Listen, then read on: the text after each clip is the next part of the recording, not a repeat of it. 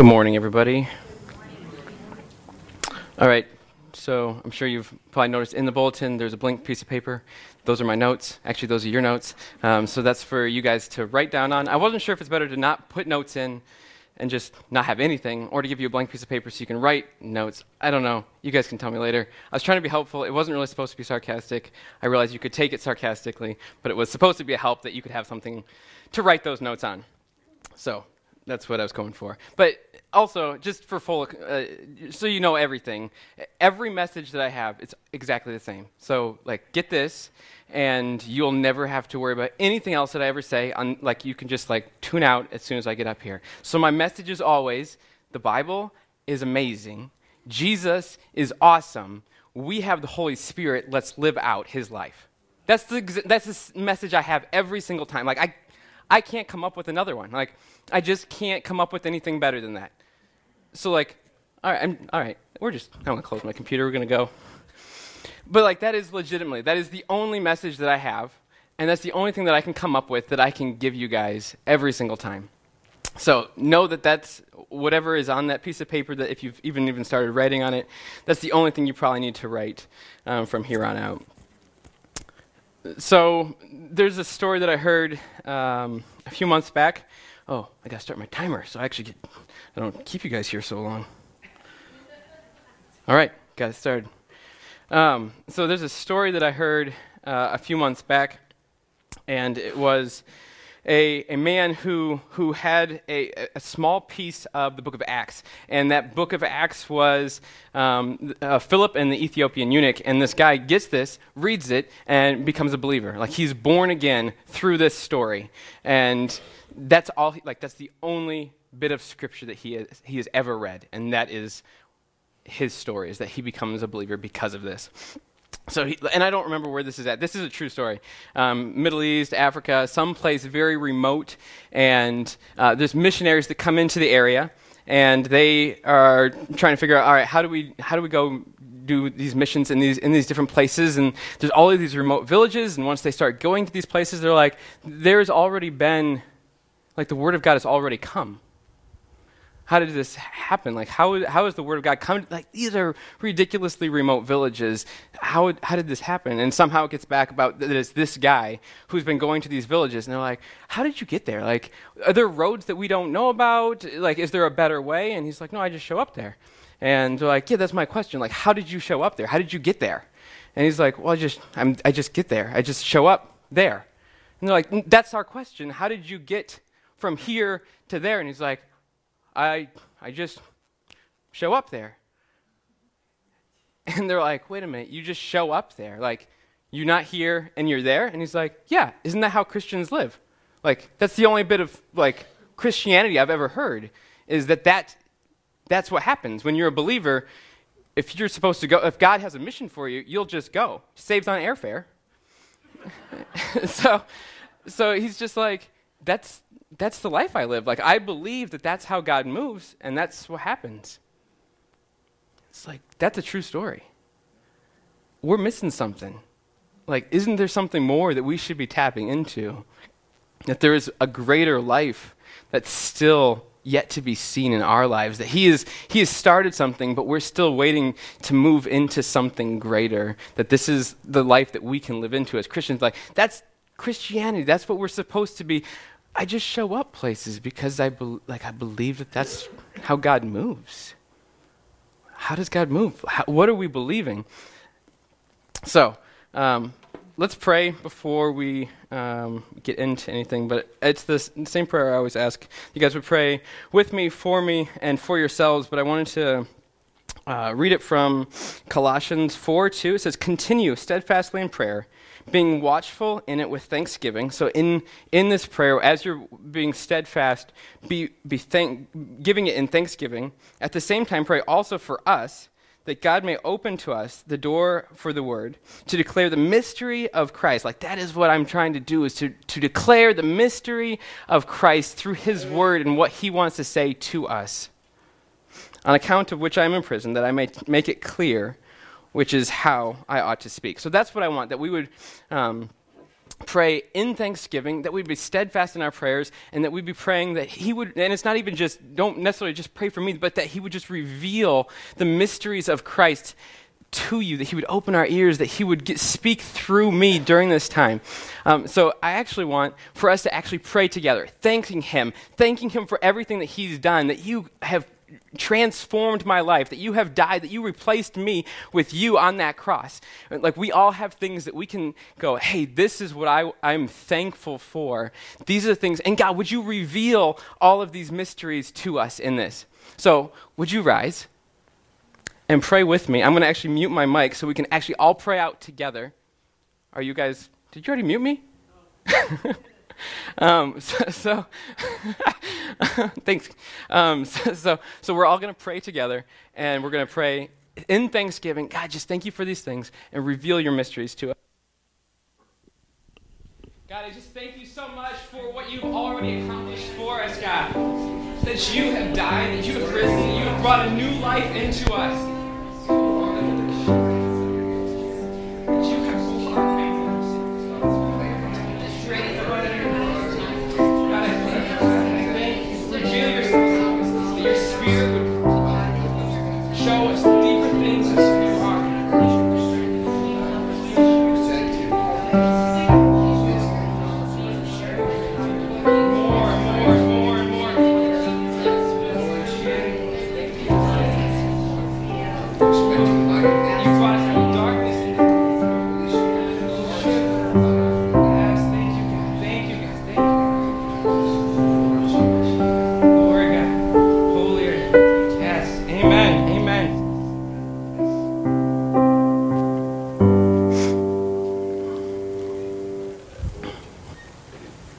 You can be seated.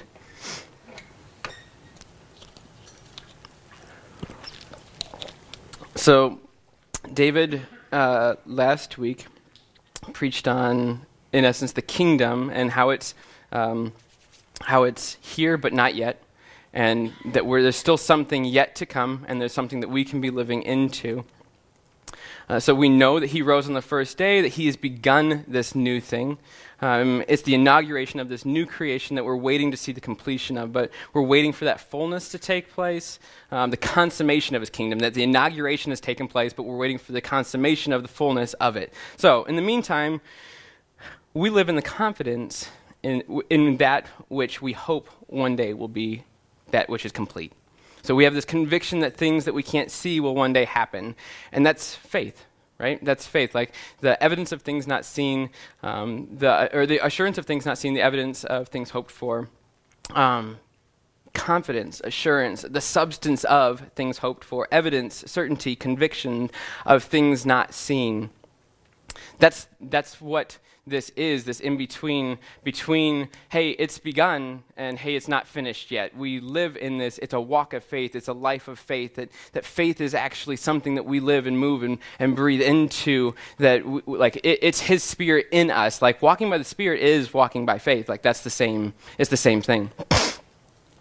So if we go to there's so many passages on faith, but if we go to Hebrews 10, actually, so right before 11, where it talks about faith a lot.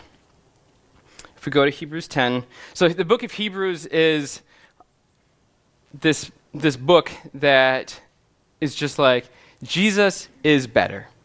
Jesus is better than anything. Jesus is better than the angels. Jesus is better than the law. Jesus is better than Moses. Jesus is the best of all of the priests. He is the sacrifice. He has opened up the holy place for us to be able to walk into and be able to commune in his presence. Jesus is better. It's like if you picture it as like just an analogy, it's like a door. It's like super intricate design, super well crafted, and it's like this big heavy door, and you're just like, man, somebody engraved all of these pieces and just put all this together, and it's like, Jesus is better than, Jesus is the greatest, Jesus is like amazing and above everything that you can ever imagine. And that is like what Hebrews 1 through 10 is trying to talk about. So then you get to Hebrews 11, and it's like, how do we respond? How do we live into if we know that that's true, if we know that he is the supreme, if he's better, then how do we live?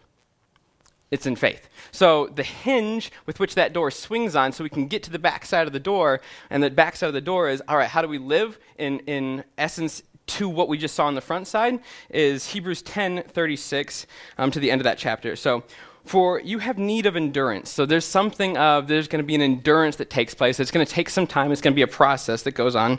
So that when you have done the will of God, you may receive what is promised. For yet a little while, and the coming one will come and will not delay. So who is the coming one? Jesus, yes. So we know that there will come a day when he will come and he will not delay. But my righteous one, he shall live by faith. So in the meantime, when we're having endurance, when we're waiting for that time for him to come, for the consummation of his kingdom to take place, what is our role in all of that is to live by faith. So my righteous one shall live by faith, and if he shrinks back, my soul has no pleasure in him. But we are not those who shrink back and are destroyed, but of those who have faith and preserve their souls.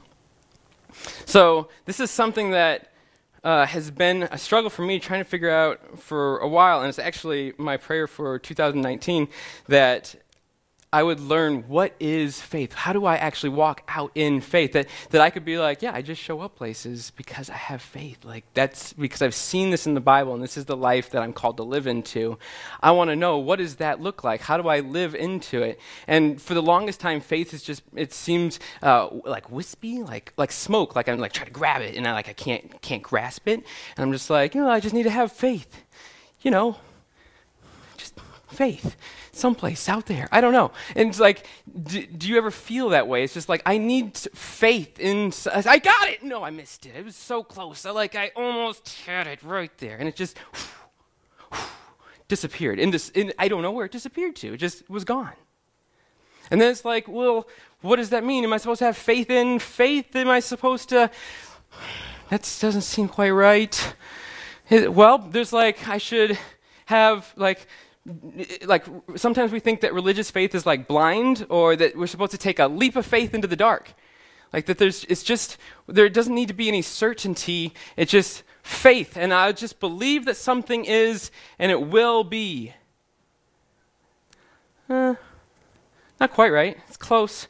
So I've been talking to the Spirit and been like, all right, I need you to reveal this one to me, because this is tricky and this is how we're supposed to live, and I can't get it. So it's not wispy, it's not whimsy, it's not like this smoke that's impossible to grasp.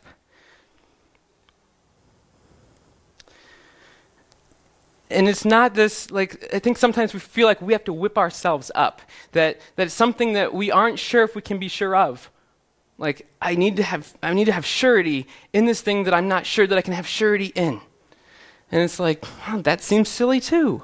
So it's not believing something to be real or true, or to potentially be real or true in the future without any evidence, and often the presence or confirmed contradictory information. Sometimes we'll be like, well, I know the information says this, but I'm going to believe this. And it's not just that we're faith is believing the opposite or contrary information. That's more fantasy. That's more make-believe. It's kind of engaging in this pretend idea. It's not a collapse of common sense or not even common sense. It's not a collapse of just our intellect and our brain.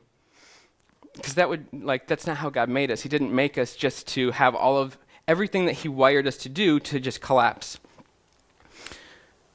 So in Hebrews 11, which is where we just ended, it says, now faith is the assurance of things hoped for, the conviction of things not seen. And so I just asked God, I was like, riddle that one back to me, please. I'm confused. Because faith is the assurance of things hoped for, the conviction of things not seen. And I'm like, okay. I'm just going to work on figuring this out on my own. Things hoped for. So if I hope for something, I need to have assurance of that something. Okay. So the conviction of things not seen. So if it's something that I haven't seen yet, but I have a conviction that it is potentially possible. All right. So I get this things hoped for, this things not seen yet. I get that. What is this assurance thing? What is this conviction thing? And the Spirit was like, hey, Stephen, so if you have something, things hoped for, what is the only thing that gives you assurance that anything that you hope for could come to be? Yeah, Jesus. He's the only thing that I have assurance that the things that I hope for can come to be. So then the things not seen, I'm like, where's my conviction for the things not seen? And he's like, yeah, what is the only conviction you have for the things that you have not yet seen? What is the only thing that you can be like, I have full conviction because of this, that the things not seen yet will come to pass? What is that? What is that conviction? It's Jesus. So the assurance of things hoped for, the conviction of things not seen is Jesus. Jesus is that assurance. Jesus is that conviction of these things. And so I think sometimes that we miss the object of our faith. We put our faith into something that we want to see something take place. And so I believe in this to take place as opposed to believing in him. Does that make sense? I believe in the healing to take place, but I'm not believing in him. Do you see the difference in that? Do you? So we're missing what the object of our faith is. We tend to make faith about us having enough of it, but if it's just a mustard seed, it's not that much. If that's what it is, it's about who that object of that faith is. It's the faith in his work, the work that he has already accomplished for us. It's not what we worked up, it's what he's done. Our part in faith is not working up our faith, but living into what Christ has already accomplished. That is what faith is. It's going, he's already done this, so because of he is my assurance, because he is my conviction, this is what I live into. That's the life of faith. It's not going, hey, I have hope in this, I want to believe in this is the things that I want to see. It's going, no, I am fully united with him, I am fully bound and tied with him, and there is nothing that can separate me from who he is, and I am walking into his life. So when I walk into his life, that is my life of faith. Does that all make sense?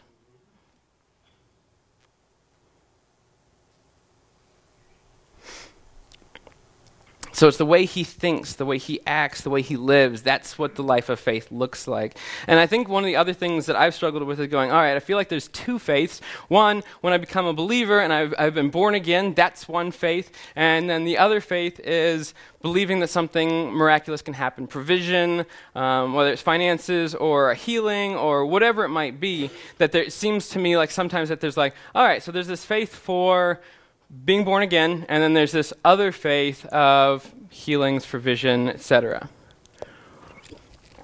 And I found that that's not true, and that's not biblical. It doesn't seem right. There's only one faith. The only faith that we can ever have is in faith in Jesus Christ and what he's accomplished. All of my faith is in line with him. It's not like I have faith that I can believe that he did something for me, and I have faith that I can be healed. No, it's only faith in him. That's the only faith. That's the only faith. It's faith that he can accomplish what he's set out to do and that he's already accomplished those things. So we put all our belief in him, all of our faith in him, his work, his rule, his character, his promises, his word. Faith then works out of what our belief is.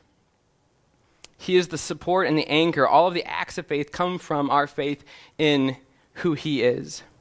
It's not faith for something or in something happening or not happening. Faith is in someone. Faith from the very start is always Christ. It's always what he has accomplished. It's always what he's done, is doing, and will complete one day. Faith is something, faith in something or something else that's not faith, because if it makes us double-minded. If I believe that one thing, if I have two different faiths, one being I'm born again, that I believe that everything comes through him, and then I have another belief for something else, then I'm double-minded, because at one point I'm believing, yes, he is everything, and the other second I'm going, all right, I believe that I can have faith for something. I believe that I can have faith for provision. So I've taken and I've made myself double-minded. Do you see how that happens? So we need to be single-minded. We need to be single-minded in the faith of who Christ is, that is our only anchor, that he is the author and perfecter of our faith. And so our faith doesn't take a sidestep to how our brain works. And so I want to actually show you that from Hebrews 11. So in here, so we have In Hebrews 11:11, it says, "By faith, Sarah herself received power to conceive, even when she was past the age since she considered him faithful who had promised." So since she considered, she viewed that the person that she was believing in, that he was faithful. So she was putting her faith into him. That she took the moment to consider what it was. So faith isn't blind. It's not just like I'm hoping in something potentially to happen. Faith there's a mental exercise that takes place that we have to actually take a moment to go, all right, I'm going to consider who this is that I'm having faith in. Has he ever failed me before? No. Will he ever fail me? No. So I'm taking a moment, I'm considering who this is that I'm having faith in, not what I'm having faith for. So go to verse 17. By faith, when he was tested, offered up Isaac. This is Abraham. By faith, Abraham, when he was tested, offered up Isaac. And he, who had received the promises, was in the act of offering up his only son, of whom it was said, "Through Isaac shall your offspring be named." He considered that God was able even to raise him from the dead, from which, figuratively speaking, he did receive him back. So he considered that the promise that God had given him, that he took the moment, he took time to think, who is this that has told me this? Yes, this person is faithful. I can put all of my faith in this person. So faith isn't blind. It's not just a leap into hoping that for something will catch me. No, it's guaranteed that this is the person that I'm putting my faith in. The same thing is said for Moses. So in verse 23, by faith Moses, when he was born, was hidden for 3 months by his parents because they saw that the child was beautiful. They were not afraid of the king's edict. By faith, Moses, when he was grown up, refused to be called the son of Pharaoh's daughter, choosing rather to be mistreated with the people of God than to enjoy the fleeting pleasures of sin. He considered the reproach of Christ greater wealth than the treasure of Egypt, for he was looking to the reward. So again, he considered the reproach of Christ greater wealth than the treasures of Egypt. So when we have faith, we're taking that moment, we're going, all right, cognitively, I'm using my brain to think, who is my assurance? Who is my conviction of the things hoped for, the things not seen? It's Jesus Christ. This is the message of what faith truly is. It's not, like I've said, it's not just a jump into something, it's putting my life, faith is walking in line with the work that he has already accomplished and has already done for us. So faith is the unification of us and Christ and the life that ensues from that union. When we live out united to Christ, that changes everything. Faith is living by the Spirit, and living by the Spirit is walking by faith. So if faith is the assurance of things hoped for, the evidence of things not seen, and I know that Jesus is my assurance, Jesus is my conviction of all of these things, there's this, and I'm taking this moment to consider what has taken place.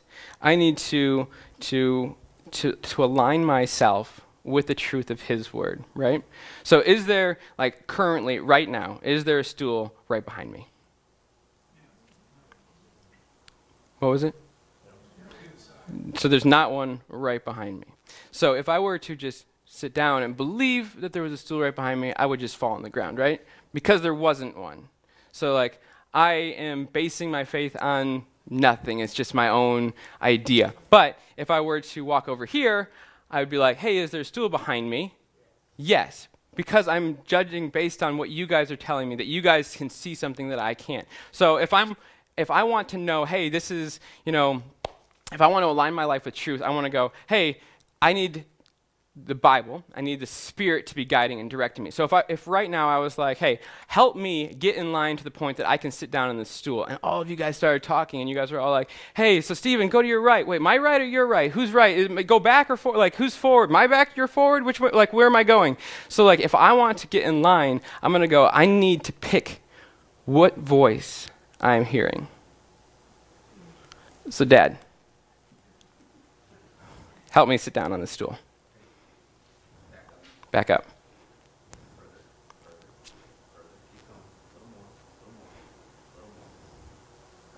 Right there. Sit down.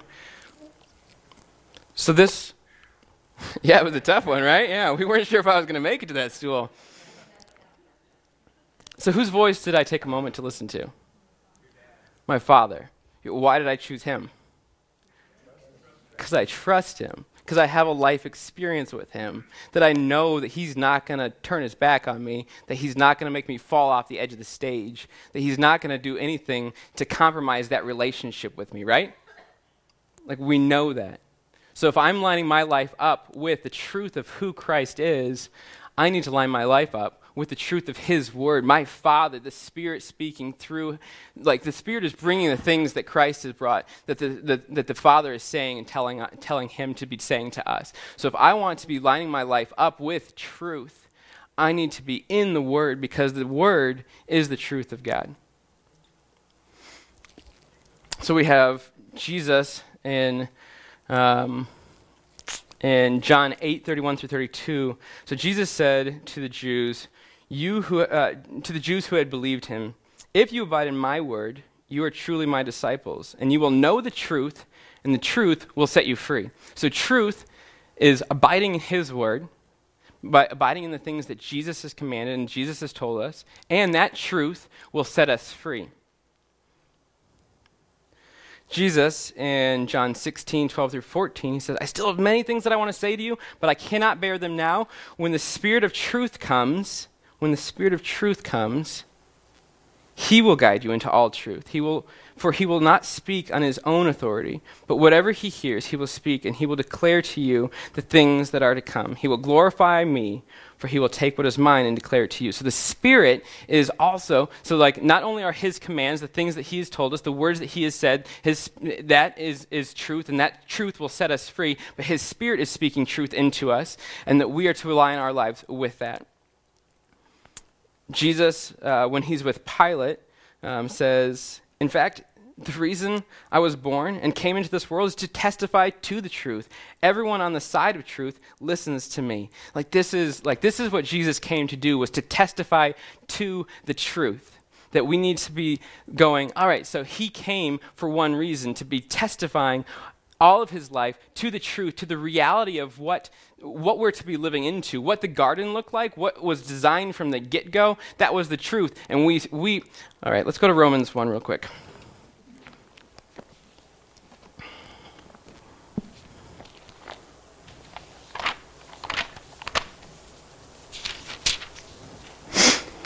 Romans 1:16. "For I am not ashamed of the gospel, for it is the power of God for salvation to everyone who believes, to the Jew first and also to the Greek.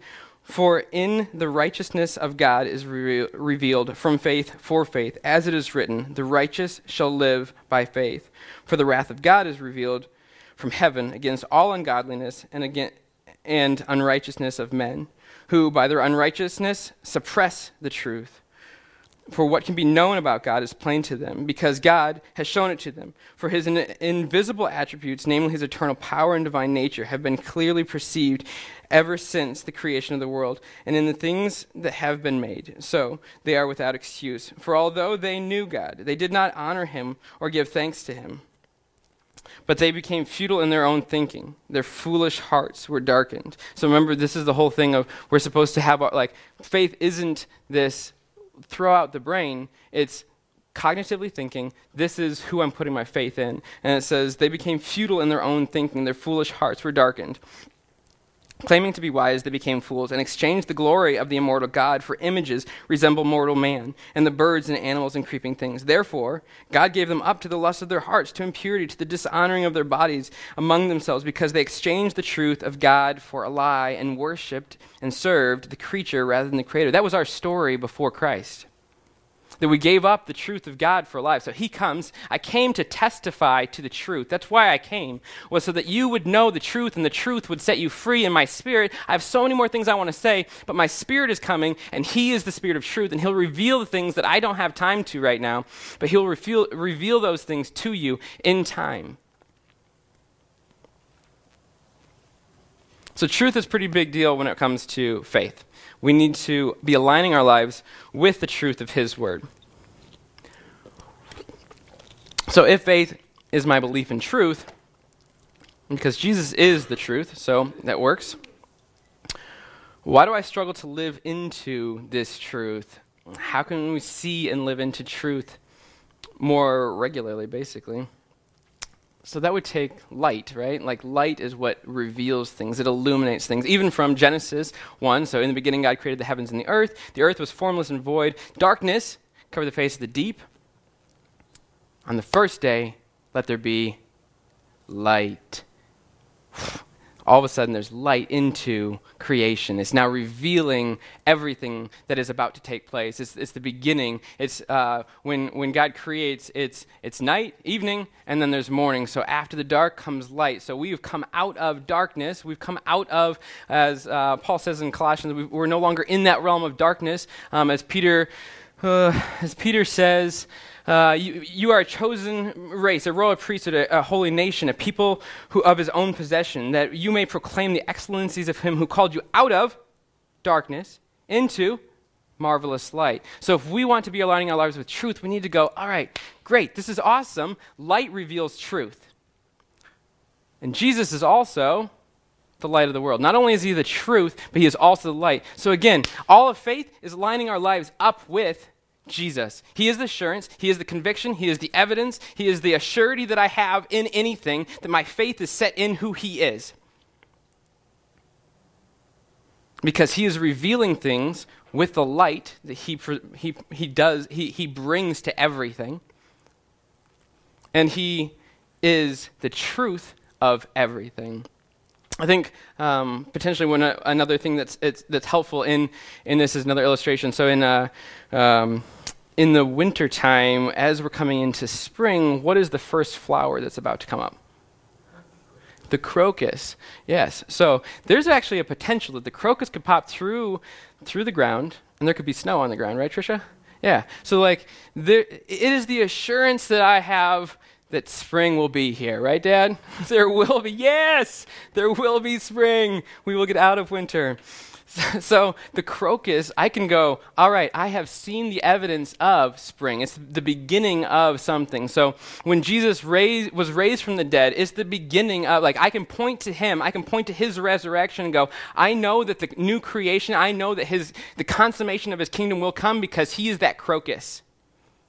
Does that make sense? Just an analogy. So that he is that crocus that I can point to and go, I know that there will come a point where spring will come, that new life will come forth, that it will come full in its fullness, in its completion, in the fullness of time. All of these things will take place. But I know that because Christ, my crocus, is pointing me and guiding me and aligning me to that I can put my trust in him and I can put my eyes set on him. Jesus says in Luke 11:33, or I have it written down wrong. Nope, I did write it down. Luke 11:33 through 36. So no one, after lighting a lamp, puts it in the cellar or under a basket, but on a stand, so that those who enter may see the light. Your eye is the lamp of your body. When your eye is healthy, your whole body is full of light. But when it is bad, your body is full of darkness. Therefore, be careful lest the light in you be darkness, and then your whole body is full of light, having no part dark. It will be wholly bright, as when a lamp, when its rays give you light. So when your eye is the lamp of your body, when your eye is healthy, your whole body is full of light. So when our eye sees the things that he has said, when our eyes align with the truth, with the light of his word, then our whole body is full of light. But when we're not, when we're taking little snippets of lies, if it's between truth and lie, if I'm taking little pieces of lies and I'm biting on those and I'm taking those in, then I'm letting a little bit of darkness in. So if my eye is single, if my eye is true, if my eye is pure, if my eye is full of light, my whole body is full of light. So if the only thing that I'm letting in is light, then my whole body is just full of light. And I'm walking in the Spirit, and I'm walking out in faith of who he is and the faith that I have in who he is. So we need to align our lives with the truth of his word, with what he has already accomplished. You guys still following me on that? Okay. So let's go to Colossians.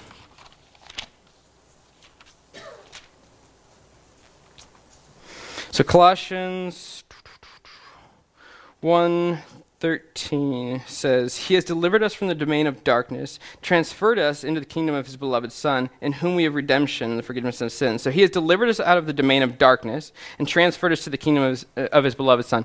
But that's something that we have to realize, like this, because all too often we'll be like, okay, yeah, he transferred me from the realm of darkness into this, but I've chosen to believe a lie sometimes. And I'll let those things come in, and I'll believe those over the truth of what He is. So my eye's not being single, right? I'm not letting just light come through.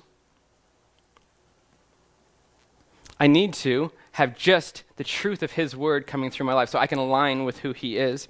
And going down to verse 21, and you who once were alienated and hostile in mind, doing evil deeds, He is now reconciled in His body of flesh by His death, in order to present you holy and blameless and above reproach before Him. If indeed you continue in the faith, stable and steadfast, not shifting from the hope of the gospel that you heard, which has been proclaimed in all creation under heaven, and of which I, Paul, became a minister. So we once were alienated and hostile in mind, doing all kinds of evil deeds. He has now reconciled us in His body, so walk out in the life that you've been called to. In verse 6 of chapter 2, therefore, as you received Christ Jesus, the Lord, so walk in Him, rooted and built up in Him, established in the faith, just as you were taught, abounding in thanksgiving. So in all of our walking out, in aligning our lives to Him, just like we should be continually going back to intimacy with Him, that it goes back to, thank you so much that you have brought me out of the realm of darkness, that you have brought me into your marvelous light, that you have revealed things to me that were once lies, that were once things that I was taking and I was pulling and I was taking a hold of, but that's no longer the truth. That's no longer the way I'm living. Oh man, time's up.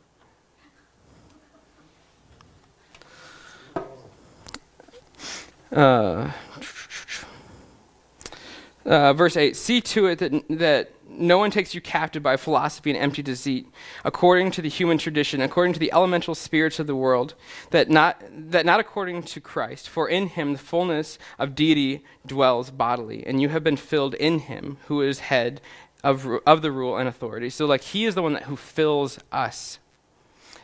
And he is the fullness of God in human form, and He's the one that fills us. And it says, don't let anybody take you captive by philosophy and empty deceit. Like, there's a way that seems right to a man, and that way ends in death, ends in destruction. So there's this whole thing of human wisdom that we, like, if we're gonna do faith and we're gonna be like, hey, it's a cognitive thing that it takes time for me to process and go, all right, I put my faith in Him, but there's also a way that I can be like, all right, so it's something that I can take my mind and I can process through, and it can seem like, how many times in the Bible does the wisdom of God really make sense? Like, very few, if any. I can't remember any that really truly make a lot of sense to me from a carnal standpoint, that I'm like, that was not the way I would have done it. So when I'm going, all right, yeah, I'm really clever, I'm really crafty, I've got this great wisdom thing going on, it makes a lot of sense. Uh-oh, it's making a lot of sense. Wait a minute, I want to make sure, let's back up just for a second. Spirit, I want to make sure, is this in line with your wisdom? Because there's a wisdom that makes sense to a man, and in its end, it ends in death, ends in destruction. So I want to make sure that my wisdom isn't my wisdom. I want to make sure that my wisdom is aligned with His wisdom. Does that make sense?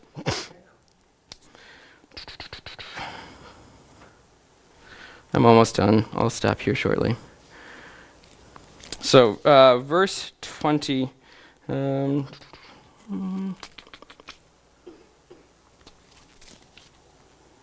Verse 20 of Colossians 2.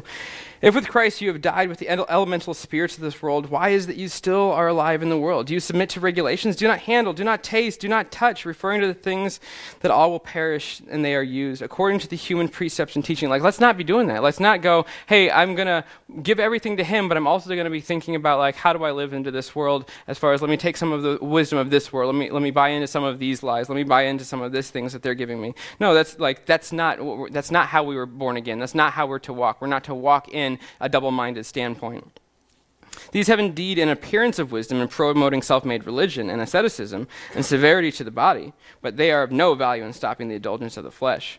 So then, beginning chapter 3, if then you've been raised with Christ, seek the things that are above, where Christ is seated at the right hand of God. Set your mind on the things which are above, not on the things that are on earth. For you have died, and your life is hidden with Christ in God. When Christ, who is your life, appears, then you also will appear with him in glory. So put to death all of these things. Walk in all of these things. It's like, oh, it just makes sense, right?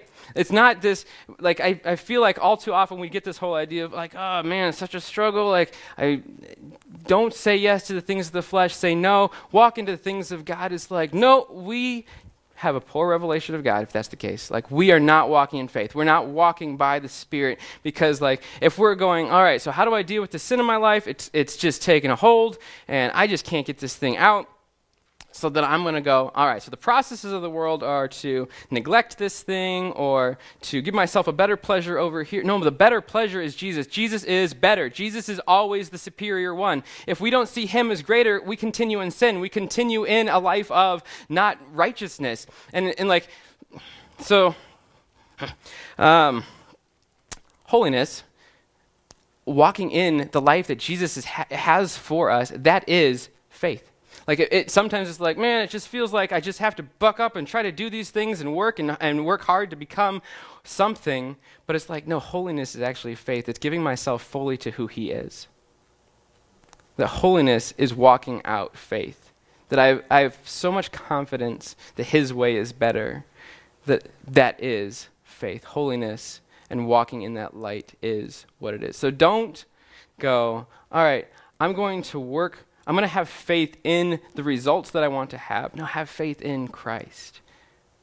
Don't look for the byproduct of faith. Look for who is the author and perfecter of your faith. And faith will come out of your life. Faith will be the thing that lives and breathes and comes out of who you are because you are a believer and you're a believer who believes in him. Right? Like that is what that's the whole point of who we are, is that we actually believe in him and that the life that he has brought into us is different than any other life that I can get, that I can work up, that I can come up with. And so, yes, don't do these things because that's not the walk of faith. It's not holiness. It's not the life that he has brought you into. Walk out these things. Walk into the title of that section from my Bible is Alive in Christ. Put on the new self. Like alive in Christ, put on the new self. Like, get rid of these old things. I have brought you out of darkness into my marvelous light. Let's walk in that. Let's live in that.